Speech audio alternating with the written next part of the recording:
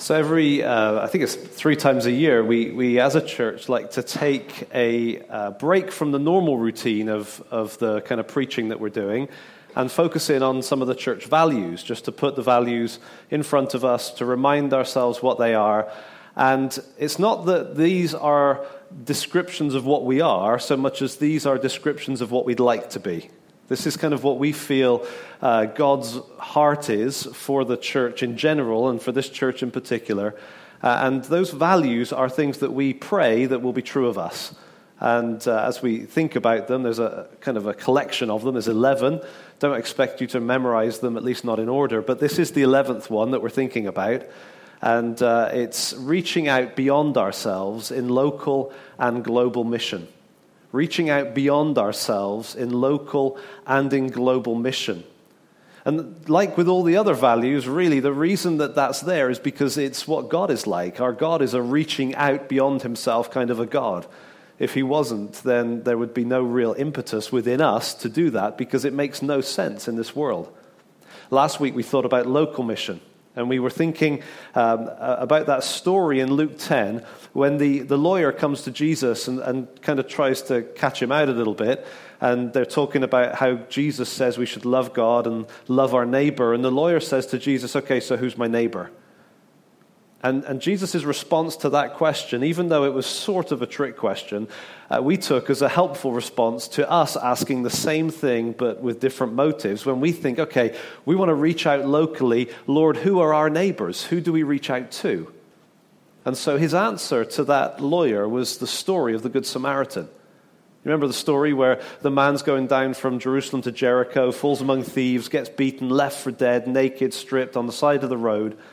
And then along come 2 individuals, 2 likely to care types, religious types, the priest and the Levite.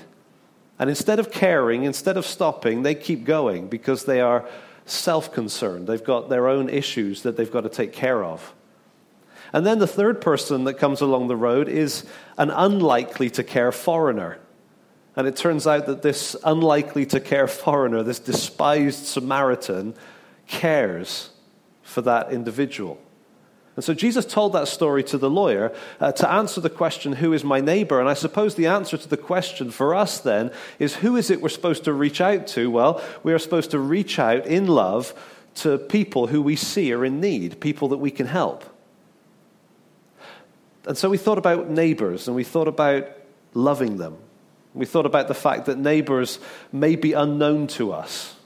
They may be unattractive in certainly the man's circumstances. That would have been most unattractive. They may be unrewarding to work with. They may be unresponsive or unfriendly, but they are the people that God loves. And so as extensions of God's love, we want to reach out and care for them. And what's it going to take? How do we do that? Well, again, we thought of 4 things. We thought about the fact that it takes time to build friendships. It takes proximity. We've got to get close to people. It takes resources. It's going to cost if we're going to be reaching out beyond ourselves instead of just serving ourselves. But most importantly, number 4, it takes a love we do not have. And that's where we kind of finished last week, thinking about that Samaritan, the one that the lawyer could not even name. You know, when he was asked, okay, so which one of these was a neighbor? He didn't say the Samaritan. He kind of avoided the word. That's how much he hated him. He said, I suppose the one that helped him. But that Samaritan wasn't just a sort of a kind passing gentleman who did something nice. He went far and beyond, above and beyond anything that we can imagine. When we think about what he did, how he cared for him, the oil and the wine and so on, putting him on his donkey and then leading him into town with no evidence that he isn't the criminal, setting himself up for all sorts of misunderstanding, potentially that he would be hurt, that he would end up getting into all sorts of trouble. And he didn't do it anonymously. He said, I'm going to come back and pay the rest. And so it was extravagant, it was sacrificial, it was generous, and actually it was far above anything that normal humans tend to muster. But it's exactly the kind of love that God shows. Extravagant, self-sacrificial generosity.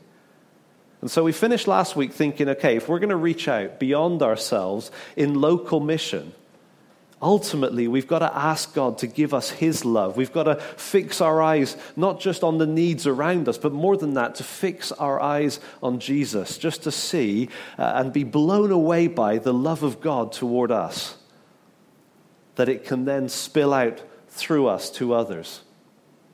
Now, before we move on to global, or as we move on to global mission, I don't want us to leave the story of the Good Samaritan behind too quickly, because there's something going on there that was quite shocking for the people listening, not just for the lawyer who couldn't say the words, the guy who helped him, not just for him, but even for the disciples. They're stood there listening to Jesus, and they would not have expected the hero of the story to be foreign. They might have, in their wildest imaginations, imagined that the guy beside the road in need might be foreign. I mean, that would be extravagant, wouldn't it? I mean, actually, they wouldn't have even thought that. They would have thought, okay, who's my neighbor? The people that live nearby. Maybe the people in my tribe. Okay, let's be wild. The whole 12 tribes of Israel. Is that my neighbor, Jesus? That's what they would have thought. But Jesus includes a foreigner. Okay, right, yeah, so there's a foreigner who's been hurt. We'll help a foreigner if that's the way you're going to be. And Jesus turns that whole thing upside down and says, no, I'm going to make the foreigner the hero just to make it stick in your throat. And that's something that we need to feel, because every one of us as humans has a tendency to kind of care inwardly. Just as we care for ourselves as individuals, we also tend to care for our own type of people, and we tend to naturally despise others. If you want to grab a Bible, go ahead, grab one, and I'm going to have you turn to one of two places. You can choose. That's how extravagant we're being today. You can choose where you turn. Either Matthew 28 or Acts 1. I know, choices in the middle of a sermon. It's kind of throwing you off, isn't it? You don't quite know where to go. I'm not going to ask you to read it out loud, so even if you end up in Zechariah, just look at your Bible and, pretend you know what you're doing. It's fine. But Matthew 28, if someone finds that and wants to shout out the page number, that'd be helpful. 835. Or Acts 1. Anyone got a page number for Acts 1? 909. Not 693, just 909 for Acts 1 and 835 for Matthew 28. Okay? And this is two passages that really come at the end of Jesus' ministry. And what I want us to do this afternoon is put ourselves in the sandals of the disciples. Okay, I want us to join them on the journey they were on, and this is the end of the road. As far as their time with Jesus is concerned, these are two moments in time right at the end of those 3 years that have massive impact on the whole history of the church, because this is Jesus commissioning, sending out his disciples. Okay, so probably familiar passages. In Matthew 28, page 835, you've got Jesus, verse 18, saying, "All authority in heaven and on earth has been given to me. Therefore, go and make disciples of all nations, baptizing them in the name of the Father and of the Son and of the Holy Spirit, and teaching them to observe everything that I have commanded you. And I am with you always to the very end of the age." And then, just a matter of days later, they're in Jerusalem, or just outside Jerusalem, and Jesus is now literally leaving on his kind of heavenly ascension elevator, however that miracle worked, pressing H for heaven. He's about to go up, and he says to them in Acts 1, verse 8, "Wait in Jerusalem until you receive power when the Holy Spirit comes on you. Then you will be my witnesses in Jerusalem and in all Judea and Samaria and to the ends of the earth." And then he went up to heaven with those words ringing in their ears. That was the end of their 3 years with Jesus. They knew what to do. They knew where to go. They knew something of what it would take. And if we had the time, we could trace the story of how the Holy Spirit, working through those men, transformed the world. In fact, that we're sitting here today, we're downstream from that. The gospel has gone to the ends of the earth, even sunny Chippenham. Okay, so that's kind of the end of the story. And I want you to keep your finger in the Bible. Don't try to track with me. But I want to do something unusual for a few minutes. And I want us to go back and I want to think through the kind of experience those disciples had. Because if you go right back to pre-meeting Jesus, those disciples were very, very normal people. They grew up, most of them, in Galilee. Galilee was a region in the north of what we would call Israel that was really reclaimed land from the Gentiles. They'd sent Jews up there 100, 200 years before to kind of resettle it as a Jewish region. And so if you have people planted in that way, you always have a real zealous, patriotic, passionate kind of people. So the people up in Galilee, the Jews, were not kind of wimpy Jews. They were passionate Jews. And so those disciples would have grown up in homes where mum might make a gentle comment, but dad wouldn't hold back. Every time there's a mention of the Romans and the occupying forces, they would have heard both barrels of what dad thought and what grandpa thought of the Romans. They would have grown up hearing stories from, think about the fishermen families, hearing stories from dads and uncles and grandparents of all the work they'd done through the night and all the work during the day, and it's never ending, and no matter how much you do, then you still have to pay the Romans, and all the tension that came with that. And it would have meant that they were passionately Jewish, but passionately anti-foreigner. The Gentiles were not viewed positively. Everybody who's non-Jewish is a Gentile, right? They're the nations. And the nations were not viewed in any way positively. Those young men would have grown up in synagogue and going to synagogue school, and they would have heard the rabbis kind of stirring up the fervor for Israel. They would have gone into the workplace and they would have heard the tension and the vitriol coming from colleagues about the Romans and about the nations and all these problems that are always somewhere else out there. And that was normal for them. And then Jesus called them together. A whole bunch of fishermen, hardworking, kind of Popeye types, they just didn't hold back. They let it out, say it as it is, real people who are used to working hard and really giving of themselves in that.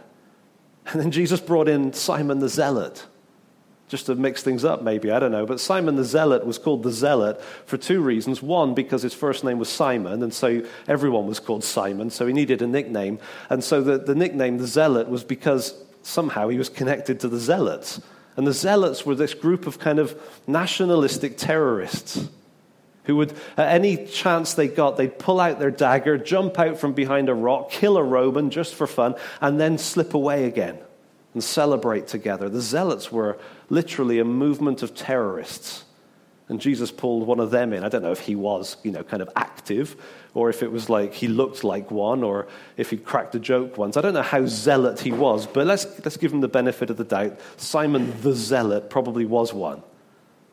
And then Jesus pulled in a tax collector, just for a laugh. And so he pulled in a tax collector who knew the inner workings of the Roman system because he had been protected by it.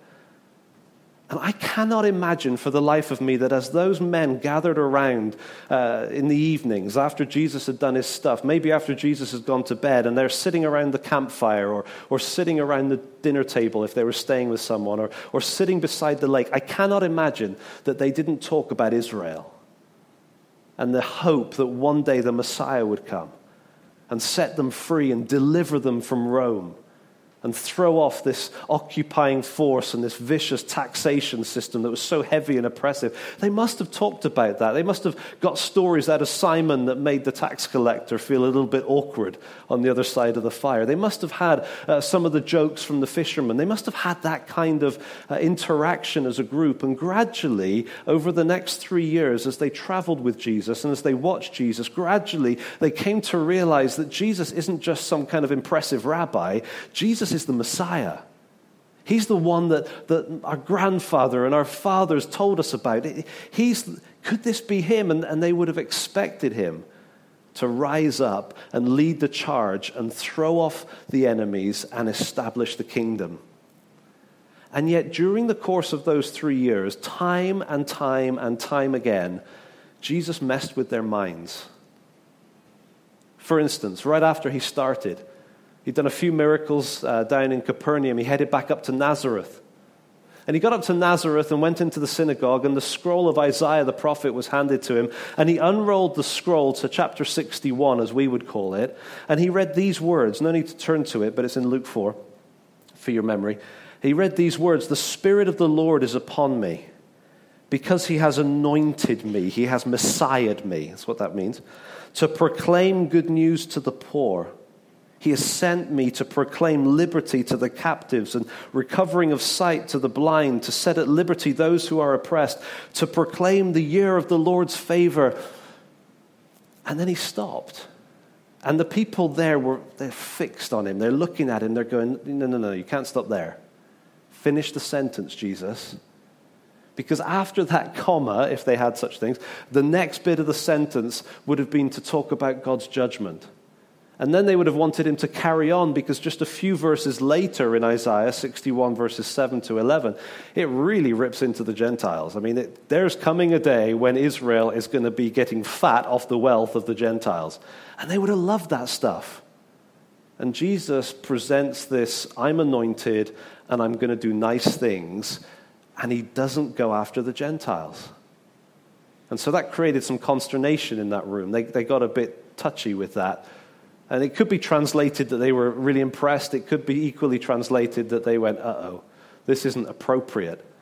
And so they asked a probing question just to see where he stood, just to make sure they hadn't misunderstood. Maybe Jesus was just making the mistake of a young preacher and forgetting half his message. And he said to them, let me give you two examples. And he quotes from the Old Testament about Elijah. He says, hey, let's talk about Elijah's time. 3.5 years, no rain. Who did God send Elijah to? No one in Israel. Sent him to a widow at Zarephath, a Gentile. And then just to make it absolutely clear what he was saying, that God was doing something beyond Israel, not just Israel. Then he says, well, think about Elisha. In Elisha's day, there were loads of lepers in Israel, but it was Naaman the Syrian that Elisha healed. It made them so mad that they dragged him out of that place, took him to the brow of the hill. They were going to throw him off the cliff because he was being so nice to the Gentiles. And Jesus walked through the crowd because it wasn't time yet. But that would have lodged in their minds and in their hearts of these disciples as they walked with Jesus and as they saw him in action and as they heard reports if they weren't there on the day. You go to Matthew chapter 8 and there's this set of miracles that Jesus does that just rocks their world. He touches a leper, which is kind of freaky. You don't want to do that. But at least it was a Jewish leper, so, He touches a leper and heals him. He touches Peter's mother-in-law and raises her up when she was ill. But in between, there's a story of a centurion walking up. Full Roman soldier garb, right? The authentic deal. He walks up to Jesus and he says, my servant is lying in bed, paralyzed. He's suffering terribly. Please do something.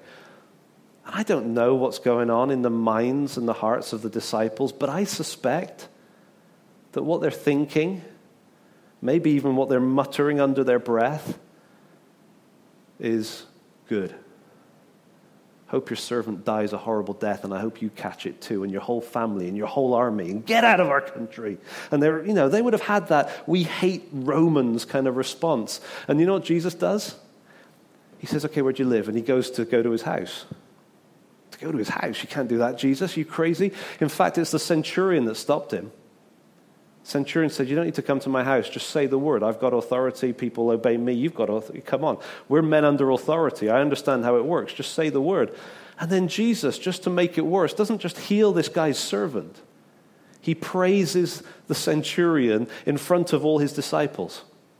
He says, I tell you what, I have not seen someone with faith like this man in all of Israel. Whew. Bet the disciples loved that. What Jesus, what about us? And he says, no, this man has faith, this Gentile. And they couldn't quite get their heads around it, but Jesus wanted them to know that this whole Gentile thing, this whole nations thing, this is part of who he is.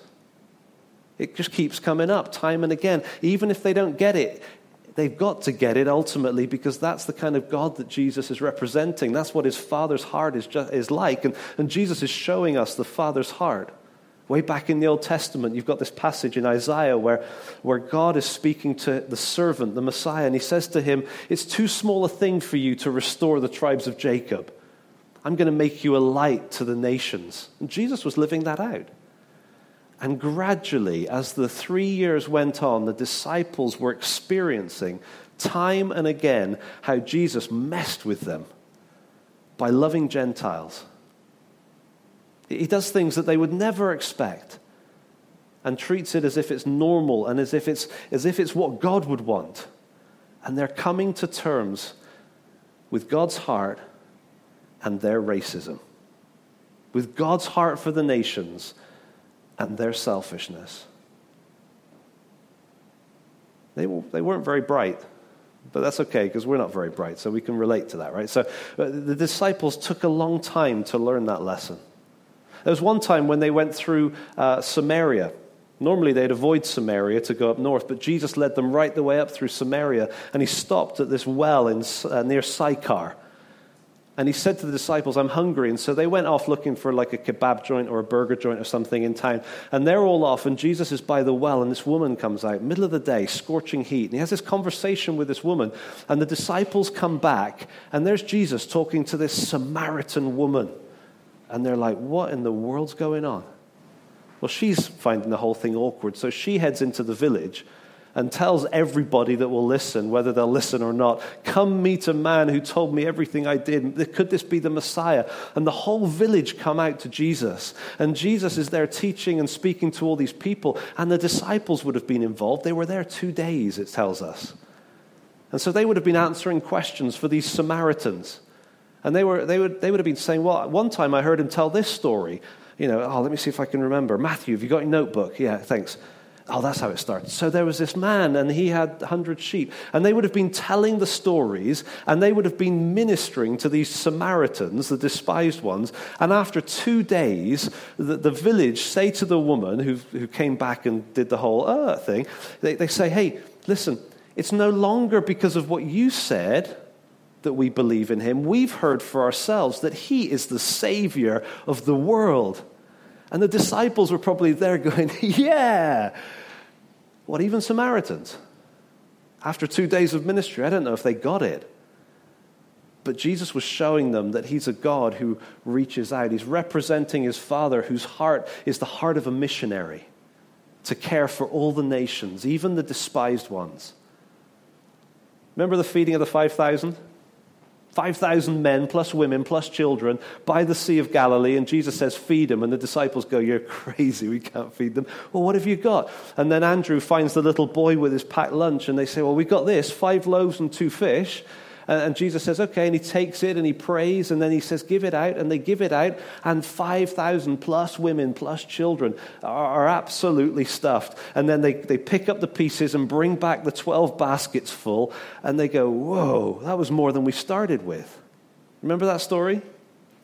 Fast forward a few verses, like a chapter in Mark's Gospel to Mark chapter 8. And there's Jesus, and there's a crowd of people, 4,000 people. And they're so hungry. And they're 3 days' journey from the nearest food. So it's not like, let's pop to the shop. Like, they were in trouble. They were going to die if they left. And Jesus said, what food have we got? And they said, don't know. Had a look, and they had 7 loaves and some fish. So that's more food, less people, more serious situation. And Jesus goes, and they're like, what are we going to do? We've got no idea. You go, come on, boys. Like, don't you remember, like, Mark 6? Like, this is Mark 8. Come on. And they just don't get it. And Jesus says, give me the food, takes the food, prays for it, blesses it, says, give it out. They start giving it out. And then at some point, they must have triggered, like, come on, seriously. They must have realized, haven't we done this before? Now, either they are the densest men on the entire planet, because there's some dense men around, but no one's that dense, right? You don't perform a miracle and then forget and then perform it again and then, The issue was where they were. The first time it was on the other side of the Sea of Galilee. It was on the Jewish side. This time it was on the Gentile side. They were in the Decapolis 10 cities of Gentiles, and it did not cross their minds that the Jewish Messiah would want to feed Gentiles. You see, the reason they didn't get it wasn't because they were dense, it was because they were racist. It's because they were, technical term, ethnocentric. They were kind of curved in on their own type, and they weren't reaching out globally because they hadn't quite been gripped with God's global going missionary kind of heart. But it must have had an impact, because these things happen so many times through the Gospels. I've told you a story from Matthew, a couple of stories from Mark, I've told you a story from Luke, told you one from John. They're in all the Gospels.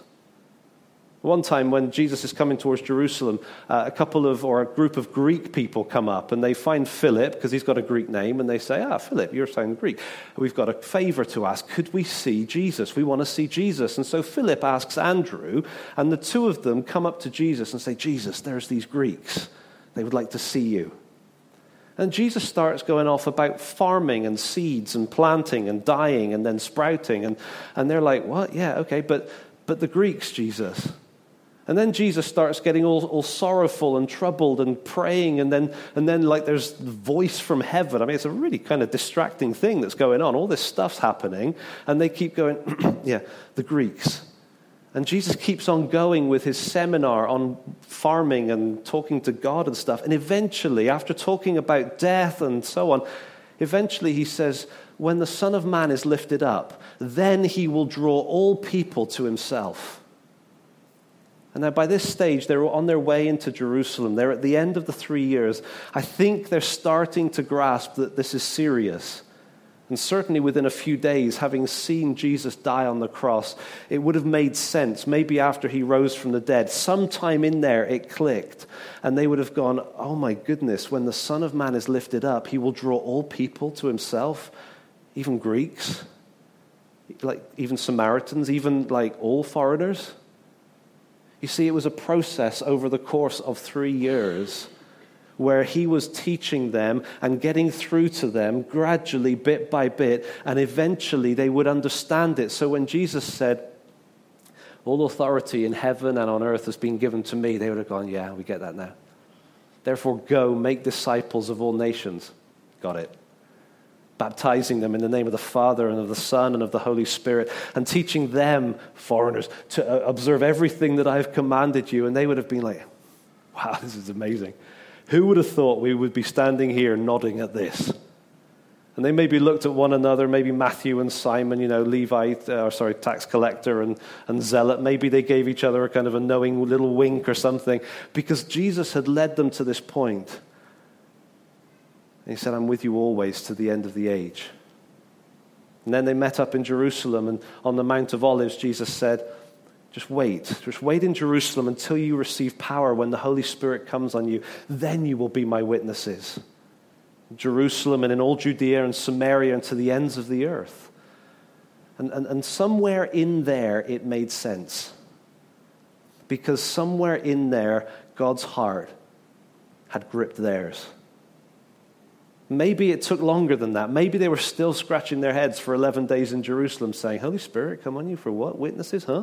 That sounds like Isaiah. We don't get it. Whatever it was, eventually they got it because they spread out across the world and they took the message to all nations.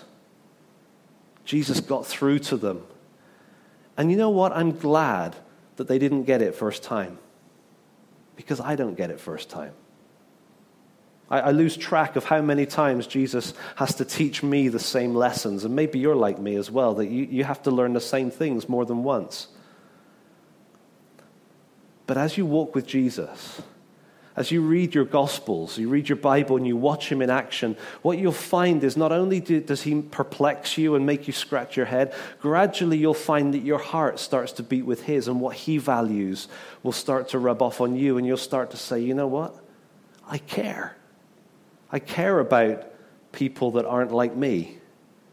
I care about people that don't know Jesus and don't know God. I care about the things that I see on the news, and I never used to care. What's going on with me? What's going on with you? Is that when you spend time with Jesus, his heart rubs off on yours. And God's global reaching beyond himself, extravagant, sacrificial love starts to bubble up inside you, and you start to go, you know what, as a missionary offering, I'm going to give. If it's going to make a difference, I'm going to give. And I'm not just going to give. I'm going to give. Like proper give. Like, I can't afford this because I give. And you do it not because you feel guilted into it, but because there's something rising up inside.